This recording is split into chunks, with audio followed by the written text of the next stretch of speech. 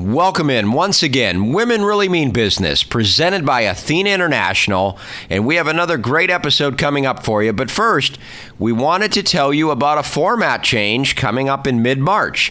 Now, as we get closer, we'll give you more details on it, but let's just say that we've listened to you and you're really going to love what we have in store. But, of course, there's another episode that we have that you're going to love as well. It's episode number 65, and let me tell you all about it. Michelle Henry's company specializes in research, and in this wide-ranging episode, she talks about the importance of research, competing with bigger organizations, and how to take your own entrepreneurial journey. Episode number 65 starts now. Welcome to Women Really Mean Business, presented by Athena International, the podcast that tells you the story of how women are impacting business one guest at a time. Now here's your host, Jeff Bolitnikoff, with another successful woman and her unique business journey. Women Really Mean Business, presented by Athena International. I am Jeff Bolitnikoff, and time for another great guest. And this week we have Michelle Henry, M.A., and she is the principal and founder with 25 years of experience in quantitative and qualitative research. And then, of course, the name of the company is Center for Marketing and Opinion Research, CMOR for short. And you can check that out at CMORresearch.com. Now, there's just one R in there, so you have to go CMO and then research.com. That's how you find the website. And Michelle, let's bring you in before I mess up anything else. I was really close to messing up your website, but I caught myself before I went over into the mistake zone. But hey, welcome. Thank you very much for being here, and appreciate your time. Oh, thank you for having me, Jeff. I really appreciate it. And no worries about the website. We get that a lot.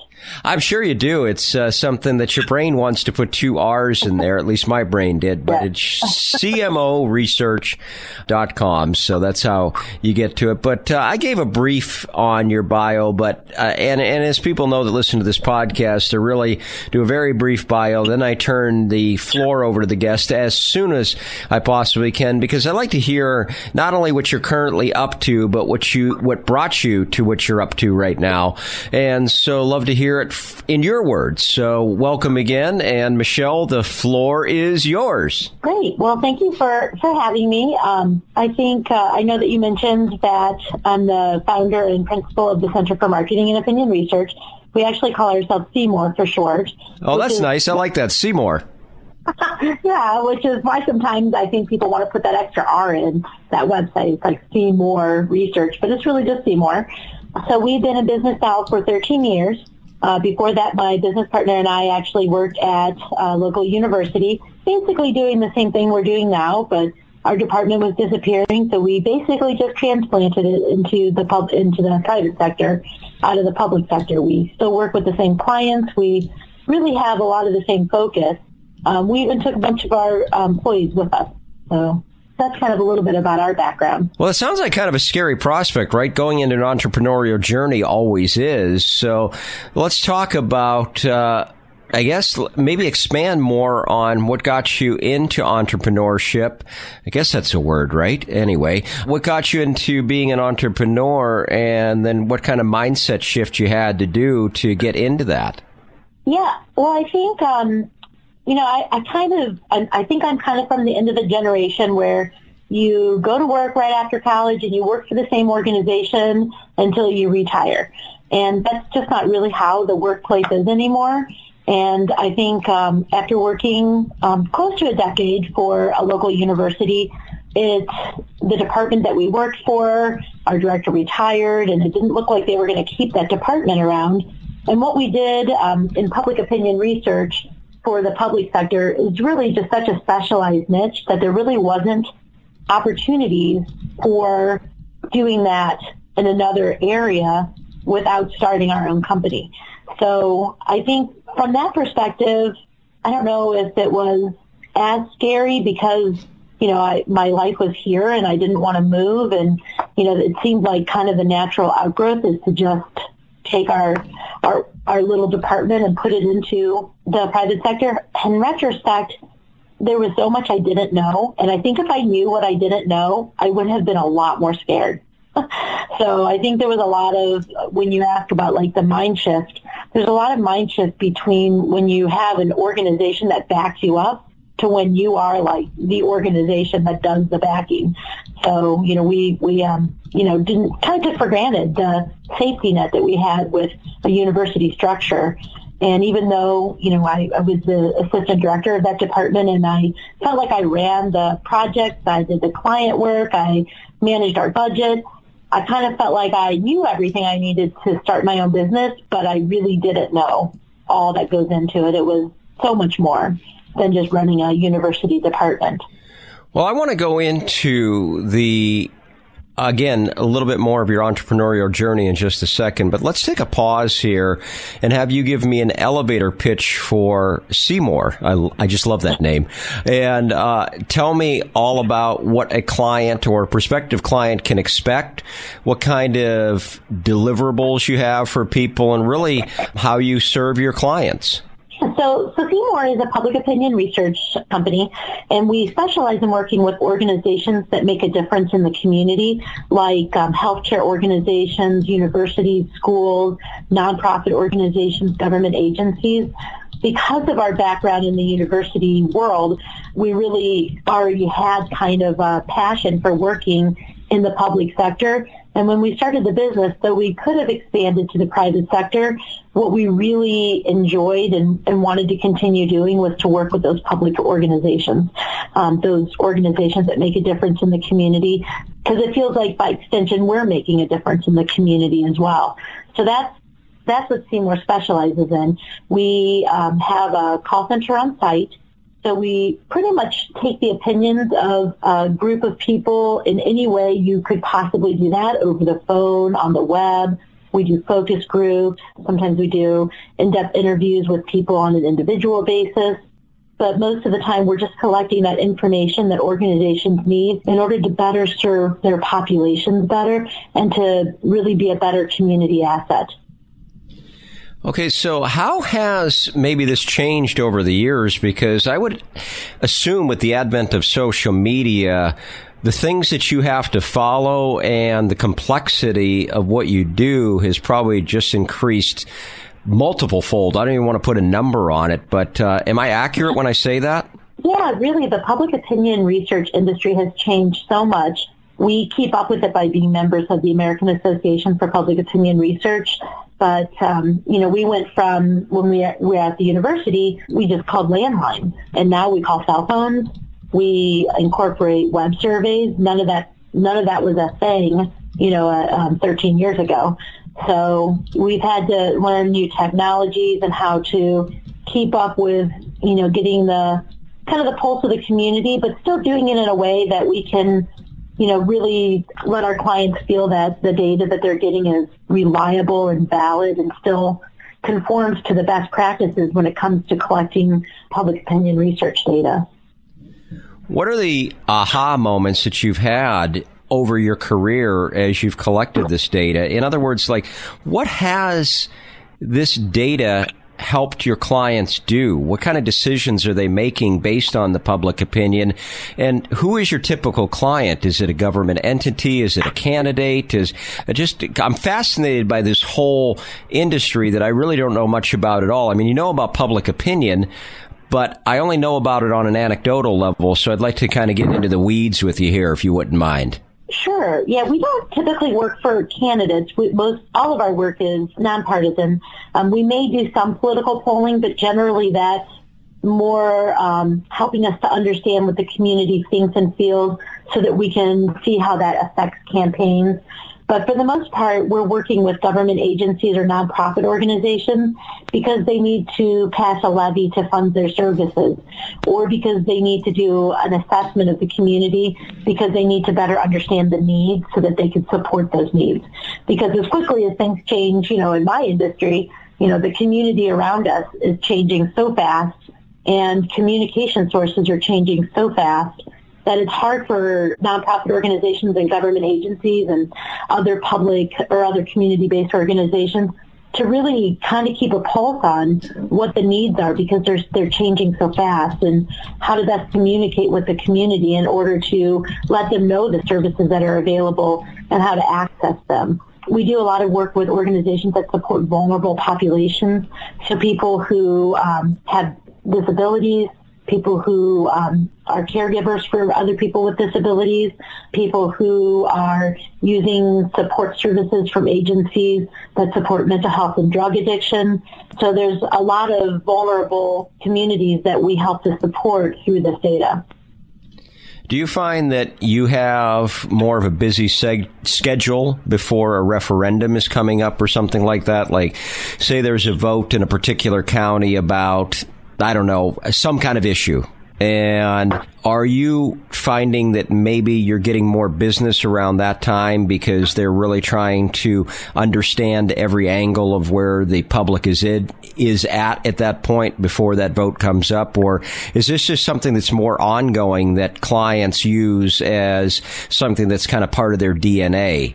I think it's a little bit of both. We have some clients who keep a pulse on the community on a yearly basis because as a public organization, they serve the community, and so they want to keep a pulse on the community needs and how they're doing with that. So they really look at doing this every year or every couple of years.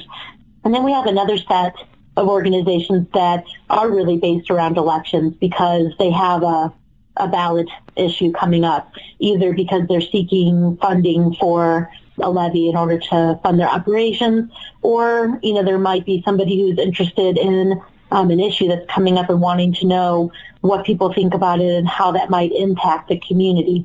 So we do have some busy times. Generally, presidential elections are busy for us. Not that we do any candidate work, but because a lot of people are trying to understand how the outcomes might affect the community and the services that are being delivered. Now, would you say it's more of government agencies, or is it more nonprofits? Because that's going to precipitate my next question. We probably work with more government agencies than nonprofits. Okay, so I'm a government agency. Let's just say, for example, I work for a division of the Social Security Administration. I'm just throwing that out there because I'm not even sure a division of the Social Security Administration exists because I know so little about this space. And I come up to you and I say, and I don't even know what I say at this point. Like when a government agency is approaching you for the first time, what are some things that they're asking? What are some things that they're expecting as far as deliverables? And just anything you can tell me about the process that you go through, I think would be very helpful for listeners that are in the same boat I am, that are kind of hearing about something like this for the first time. Well, instead of using Social Security Administration, why don't we use a local park district? Yeah, so sure. Great.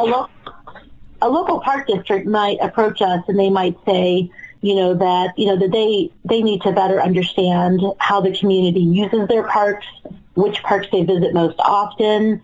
They may even need to know if there's their awareness is of what parks they have or what services they offer at those parks. They may also want to know what people would like to see in the future. They have limited resources, so they want to make sure that they're putting their resources into things that are going to attract more park visitors or going to help to support the community in the need that it might have. Their need to support programs for youth, or is it for programs for people with disabilities, or do they need to have more programs to support senior citizens or other populations?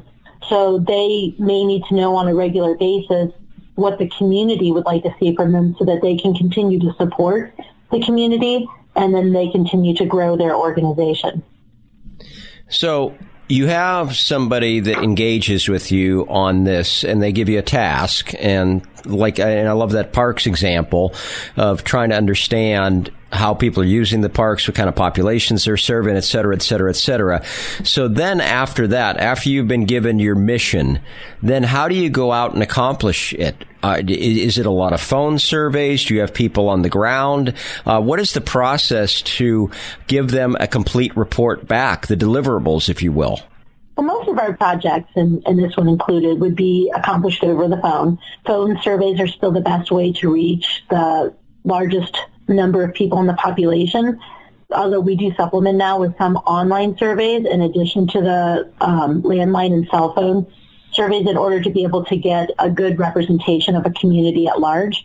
So we would design a survey that would reach the population that they are looking for, asking the right questions to the right people, using the right methods. And after we were done collecting that data, we would put that then into a report that would let them see kind of a snapshot of what the community thinks about them, what they know about them, what they'd like to see. And if we've worked with them in the past or if they have previous data, then we'll also look at how that data is benchmarked. So we'll look at it compared to previous points in time so we can let them know how people are changing those perceptions. You know, maybe they've done some marketing and PR work around awareness of some of their parks. So that lets them see if they're being successful in that area. Maybe they'd like to see how the needs have changed over time. So we try to make sure that we give them a report and walk them through that so that they can really understand what the community knows, what they think, what they want, and how that's changed over time. And how do you keep the research clean? Because this is something that I was thinking about as far as like data is just data and it can be interpreted a number of different ways. And like you said, you want to be nonpartisan. You want to just really just give the facts and let them make up their own minds. But it's almost like I'm reminded of a story of a negative farmer and a positive farmer. And the positive farmer would see the sun come out and say, oh, this is great. It's going to feed our crops and be good and give my plants the nutrients they need. And the negative farmer would say, oh, well, you know, it's going to burn my crops and everything's going to be parched and it's never going to rain again and everything's going to die. And same facts, the sun is out. But the negative farmer and the positive farmer are looking at it two different ways. And as human beings, and I know this is kind of a long question, but as human beings, we can tend to see things through our own prisms. So what are some things that you do intentionally to make sure that the data stays clean and the deliverables that you give to your clients are really pure research without any lean one way or the other? Well, I think the beginning part of that is really looking at what the purpose of the research is and making sure that we are asking questions in a way that gives them just the straight facts. We are not leading anybody. We're not giving them information. We're not acting in a way that we're getting information that is going to lean one way or the other. And then making sure we're asking the right group. Different people might feel different ways, but if we're looking for the community at large, we're going to want to make sure we're representing that community and not just taking a small section of that community. So it's designing it to begin with correctly. And then as we're looking at it, like you said, people can interpret things in different ways, but, most of the data as we collect it, it's this or that. People either think, they either have a positive view or a negative view. They either go to the parks or they don't go to the parks. They either know about the parks or they don't know about the parks. Now, somebody on the other end of that can say, well, I'm concerned about this, but there's lots of ways of looking at the data in terms of being able to give them, I think, a deeper insight than just looking at the sun. So going back to your farmer, if the farmer then had additional information, such as the sun was only going to shine for a certain amount of time, that might alleviate the concerns of the farmer that might think that it's going to burn their crops. So, we try to make sure that the data that we're giving enough information so that people can really understand what that data means and what they can do with that data to make a difference. So they might want to use that information to form a better marketing campaign around the things that people don't know about. Or they might want to try to raise their approval ratings on some of their services by providing more education. But they need to understand more deeper insights of that data than just understanding the simple information that's given at the very top. Does that make sense? It makes perfect sense. And have you ever, and you don't have to answer this question, but it just brought up a curiosity in my mind that have you ever turned down a potential client only because you knew that maybe the findings one way or the other would lead them to doing something that maybe you didn't as an organization believe in? Maybe it was a controversial subject that this organization represented, and you knew one way or another you didn't want to have that client's mission furthered, or am I off base here? I don't know that we've ever had that kind of ethical dilemma, and I think primarily because, we work with community-based organizations that are looking to make a difference in the community. We've never had anybody approach us wanting to do a project that we didn't feel like was unethical or wasn't ethical. But I understand what you're saying because, there have been times when we've had clients, and not necessarily because they're trying to be biased, but we've had clients give us questionnaires where the questions that they want to ask were definitely biased. And it wasn't intentional. It's just kind of human nature where we write things to get the information that we'd like to get in the end.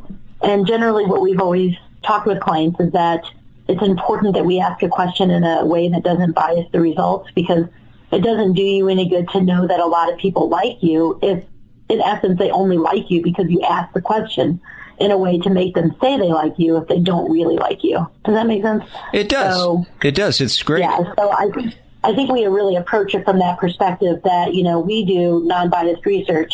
And I imagine if we had a client that ever pushed back on that, we might say, that we couldn't do that project then. But we've really never had anybody who has wanted us to collect data that was biased. Well, Michelle, is it fair to say that it is both an art and a science in what you do? Because I was just thinking that, okay, there's a lot of hard qualitative data, but to get to that hard qualitative data, you have to ask the questions the right way. You have to design the right questions. You have to design them in a very non-biased, just the facts type of way.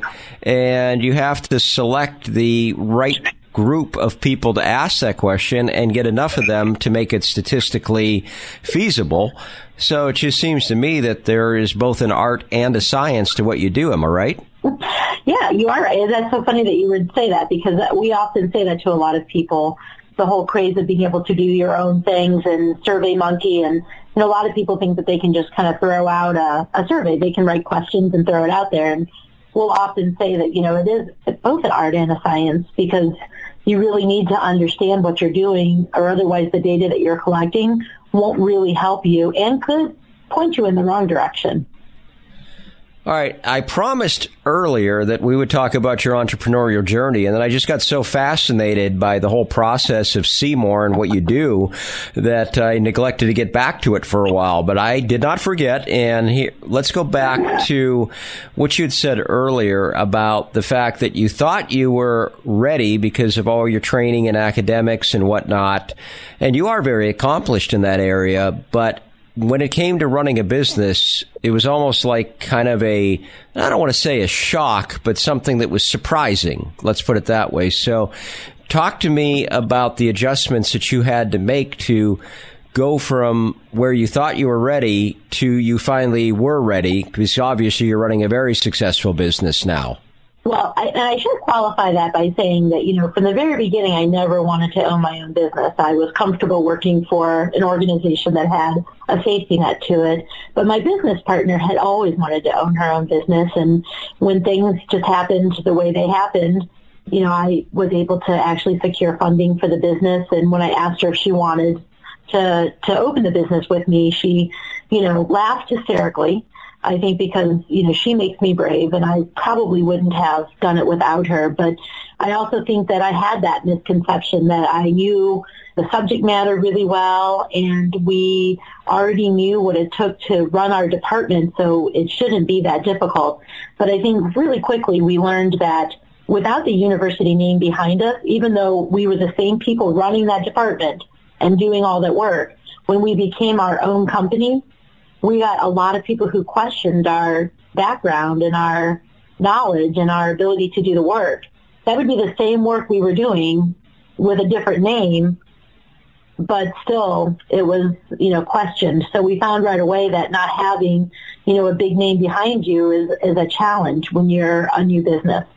We also found that, neither one of us had a business background, and it didn't really occur to us that was important. And, not having any kind of a business background meant that it took us a little bit longer to figure out some of those business things that we didn't really have a lot of knowledge about. We didn't know a lot about marketing and business development, because when you're a university, the business comes to you. So we found pretty quickly that we had to go out and find the business ourselves. So I think that there were some things that we just didn't realize were going to be as challenging as they were. It's funny you say that, because it's like when you work for a big organization, you can come up and say to a potential person that you're working with, yes, I work for organization ABC, and they're like, oh, okay, I've heard of ABC before, and that's great, and they have almost that level of trust built in. And then you come out and you say, hey, I work for Seymour, and they're like, see what? And now, obviously, as you've gone on through the years and you've done great projects and all that stuff, Seymour has obviously made a very good name for itself, and it's very branded. But the branding of your business to start, and when it's not known, that's got to be a daunting task. So maybe you could talk about how you were able to take something that really meant nothing to somebody from a branding standpoint and turned it into something.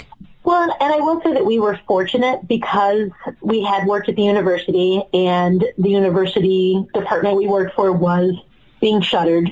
We were able to go back to the clients that we worked with at the university and let them know that we were moving to our own venture. And for the most part, we found, a lot of acceptance and, people who were very eager to continue working with us in our new venture. We had a few people who, said to us straight out that they thought that we were really brave, and how did we think we could compete with the big guys? And I think that at the time, we didn't really understand that comment. Those people ended up being clients of ours. But, after we did our initial sweep through the clients that we had worked with at the university, we found that we had to start developing marketing plans, and we just read a lot. We read a lot. We talked a lot. We joined a lot of organizations, looked for people who could mentor us in terms of better understanding how to develop new business, how to market. I can say that, really one of the game changers for us was when we were selected as a recipient of the Athena PowerLink Award in 2012, where we were given a board of directors or board of advisors, and that board of advisors really helped us to be able to put in perspective and understand things that we had never really been able to understand or find resources for in the past. I want to go into the Athena experience you had in just a little while, and I'm really glad you brought it up. And usually I give guests the floor 2 times, the beginning of the interview and then at the end of the interview. And you've already had the floor once, but I'm going to add 2 additional floors for you. That didn't come out right. But anyway, I think the audience knows what I'm talking about, and you do too. But so the 2 times, and these are going to be 2 different questions that I want you to kind of address the audience. And you just started talking about it when you were talking about how you and your partner became better at business. You read a lot, you got mentors, all that stuff, but maybe address our audience right now with any advice that you might have, because there's people right now listening that are thinking, I really have a great idea and I want to move away from my corporate job or my academic job and I want to start my own entrepreneurial journey. So what would you say to those people right now? What are some things they should do to maybe make that journey a little easier? Well, I would say the first thing I would always say is anybody who wants to do something that they're not currently doing, that they're passionate about, they should do that. Life is short, and, we should all be doing things that we're passionate about and that we love. And so, from that perspective, I would do this. I would make the same decision every time because I get to do what I love every day. For somebody, in terms of more, I think, hands-on things that they should do is if you have the time, I would, get some education. If I had known that one day I would be a business owner, I would have, taken a few classes or, done a little bit more investigating and understanding about business in general. Although, had I known more, I might have been too scared to have started the business. So maybe, in some ways, not knowing, made me a little bit braver, a little bit more willing to take that leap. So, but I would say if somebody was thinking about it. But I also think that one of the first things that anybody should do when they're starting a new venture is to create collaborations and partnerships and network, join organizations that are support what you do, but also support what your clients do, or help you to get other people who you can bounce ideas off of. We belong to a boardroom group that's run by Norma Rist, who we met through the Athena PowerLink program. And that boardroom group allows us to be able to bounce ideas off of other business owners. And, you know, we have people in that group that are brand new business owners to people like us who have been in business for over 10 years to other people who have been in business for 20 or more years. And we all have an opportunity to learn from each other and to be able to share the challenges and the successes. And I think support would be the number one thing that I say any new entrepreneur or somebody looking to start a new business needs. They need that support. We'll be back with our guest in just a second. And if you're really enjoying what you're hearing here, why not get some extras from our guest? After every podcast episode, we have some fun questions for our guest that we give exclusively to patrons. All you have to do is go to the top of womenreallymeanbusiness.com and check out the Becoming a Patron section. For just $5 a month, you'll get extras from each week's guest. For just $10 a month, you'll get the extras, and we'll release the podcast to you before anyone else gets it. Not only will you get great extra content for yourself, but you'll support not only this podcast, but Athena International as well. So again, please consider becoming a patron at the top of womenreallymeanbusiness.com. All right, let's get back into the episode. All right, question number 2, as we continue to give the floor to you. And this is addressing people that, well, you know what? People that you may serve, like people that are in the nonprofit world or people that work for a government agency, but just in general, our folks that are listening that are working in corporations or they own their own businesses. Research. What would you tell them? And I know this is, I mean, we could probably do a 4-hour interview on just research alone, but maybe if you could talk to people right now about what you think they should know about research, what some misconceptions they have are, you know, what are some misconceptions they may have rather, and just really maybe help them understand more about how good research can help their organization or company. Yeah, I think the number one thing that we hear from people about research is that it's expensive. And it can be expensive because when you are doing quality research, you're engaging experienced interviewers, and there's a cost to having people who know what they're doing. And, you know, there's a human cost to doing phone surveys, but it is the best way to achieve that level of research. And so I think a lot of people, they think, well, it's too expensive, and so I don't need to do that research. I can just do something on my own, or we'll just try things and see if it works. And I think in the end, it's actually more expensive to not do research than to do research, because not doing research means you're just doing trial and error. Trial and error can be very expensive. Trying new things, looking, you know, whether you're doing a marketing campaign and you're just throwing something out there without having tested whether or not that resonates with your target audience. You know, marketing campaigns can be very costly, and if you're not resonating, that can be an expensive mistake. So what we often will say is that, you know, research allows you to be able to see things in a way that you might not be able to see them otherwise. It helps to guide you. It might reaffirm the things that you already think, but it might also open you up to new possibilities or show you things that you hadn't realized were issues or challenges or strengths, and allow you to be able to maximize your resources. So that's generally, you know, what we talk about a lot when we talk to people about research. I think there's a common understanding that research is valuable, and that most people wish that they had research to guide them and to help kind of illuminate their path and make it so that they feel more confident about the decisions that they're making, but they're just afraid that it's expensive. But there's a lot of ways to do research that can, you know, make it a good return on investment to do. All right, let's head into the Athena questions. And the first one I want to talk about is the Athena PowerLink. And I'd like you to expand on that. And you were your company, Seymour, was selected to be one of the first 2 Athena PowerLink recipients in Akron. And you touched on it a little earlier, but I'd love you to expand on what Athena and Athena PowerLink has meant to you, your partner, your company, and the direction of your organization. So I think, I think I said it before that, the Athena PowerLink was really kind of a game changer for us.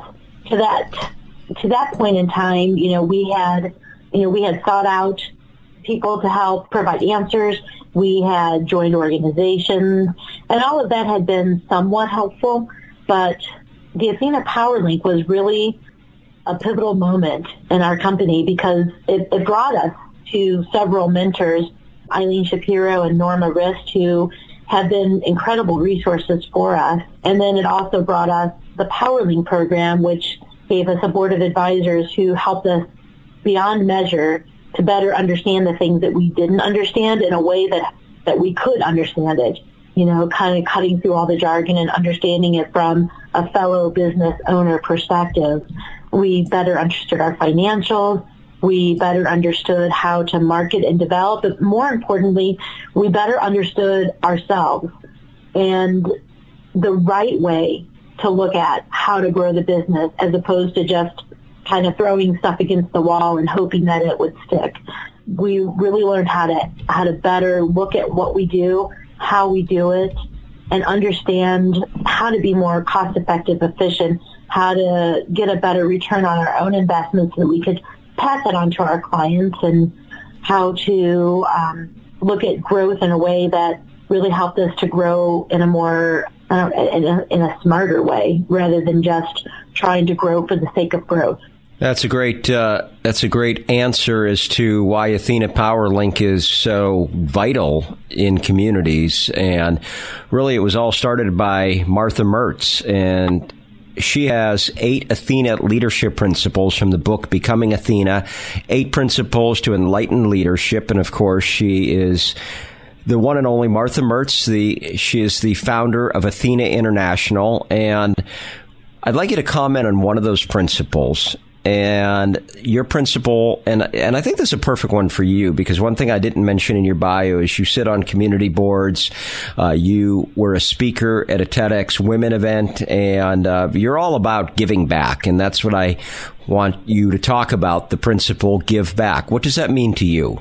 Yeah, so I think, when I think of the term giving back, I think of it as a culture of doing good for others, whether that's like a directive or a value espoused by our company or by something that we bring individually. The reason my business partner and I founded Seymour was based on that principle of giving back to the community. We wanted to do good in the community by helping organizations that make a difference. We established our business on low margins and efficiency in order to maximize community-based resources by giving them affordable options to collect the data that they need to serve the community better. But on a more individual basis, Amanda and I have been on the receiving end of giving back, with Seymour being selected to take part in the PowerLink program. And we've tried to pay that forward by continuing to reach out to women business owners that are selected for PowerLink. We generally will make ourselves open as a resource for businesses that are newly entering that program, as well as others that are just seeking advice, or even just someone who can understand where they are and how we can help to guide them through difficult times. Because as business owners, but maybe even as more uniquely as women business owners, there are definitely times when you have to push through it, and that there are times that it's going to be hard and you question your will to continue and whether or not you can survive it. And I think that we want to continue that principle from Martha Mertz of giving back by continuing to reach out to those who are going through those same phases that we've been through and helping them, with whatever guidance or help we can, just to help them to understand that they're not alone. And that really dovetails beautifully into the final Athena question about how you are helping to develop women leaders. And it seems like you and your partner and your organization are very intentional about doing that by really kind of, for lack of a better term, getting in the trenches and really meeting them where they're at and then helping them through, like you said, those inevitable difficult times. Yeah, definitely. When I worked at the university, I didn't really see efforts or opportunity to elevate other women other than what I could do on an individual basis with women that reported directly to me, mentoring and creating opportunities for them. But it wasn't until I became a business owner that I really realized both the need and the opportunities to elevate other women. And, obviously having the role models that, I discussed, like with Norma Rist and Eileen Shapiro and the PowerLink program, but also being part of the boardroom groups where we can continue to both receive support and also support and celebrate what other women are doing, their development, their challenges, their successes, and continuing, we continue to bring people to the Athena events, young business owners, but also people who are young in their careers and, helping to try to connect them and help them to grow individually through, I think, some of the great Athena events where, you are bringing new business, young leaders, helping them to understand the path to being both an emerging leader and an established leader. Well, let's talk about resources, and I'm going to mention a couple resources, of course. Seymour Research, and it's so much easier to say it that way as opposed to CMORECSE.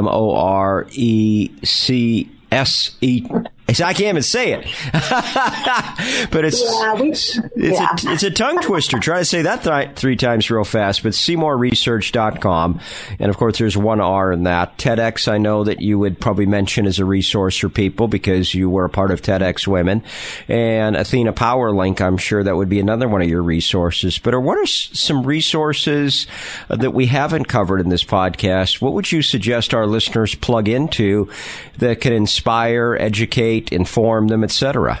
Well, and I think, in thinking about resources, I guess maybe it's just because of, the type of business that I own and really where we have found our biggest inspiration. But I really feel like plugging into your community resources, other women-led groups that support women own business or support women leaders.